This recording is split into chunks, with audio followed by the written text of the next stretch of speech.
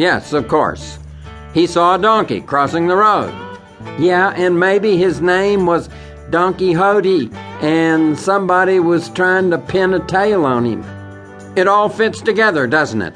By George, I think we finally figured it out. Slim saw a donkey crossing the road. Yeah, but I wonder why he crossed the road. That's easy. We just apply higher logic. Why does a chicken cross the road? He wadded up his face in a pose of deep concentration. Well, let me think. To get to the other side? Exactly. Very good. Now let's move to the next step. If a chicken crosses the road to get to the other side, why does a donkey cross the road? He struggled with this one. Well, let's see. 'Cause he's chasing the chicken? No, absolutely wrong.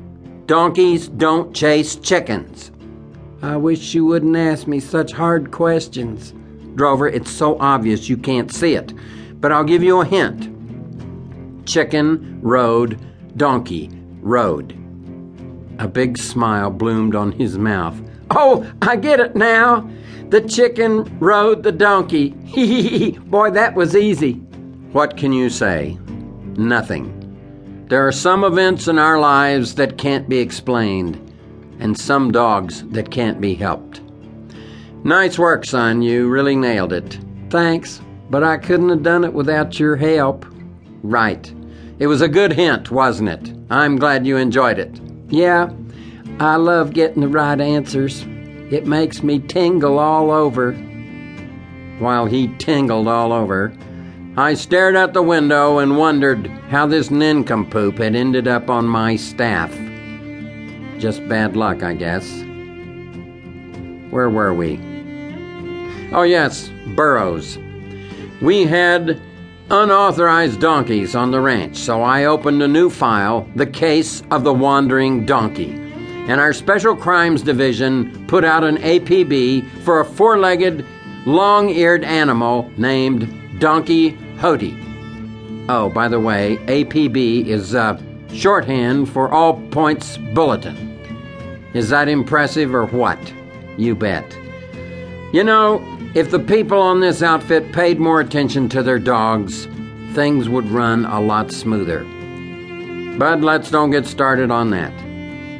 The point is that for the rest of the day, while Slim drove from pasture to pasture, Drover and I kept the whole ranch under surveillance. I mean, we left no stone unturned.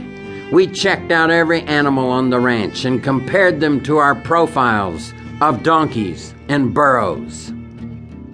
You're probably wondering, what's the difference between a donkey and a burro? Great question. The answer is, they both have big ears. But the important point is that our surveillance of animals on the ranch turned up no unidentified donkeys or burros. At the end of our feed run, Donkey Quixote was still unaccounted for. To be honest, it caused me to wonder if Slim had actually seen a donkey or if he'd been daydreaming. On this outfit, we're never sure.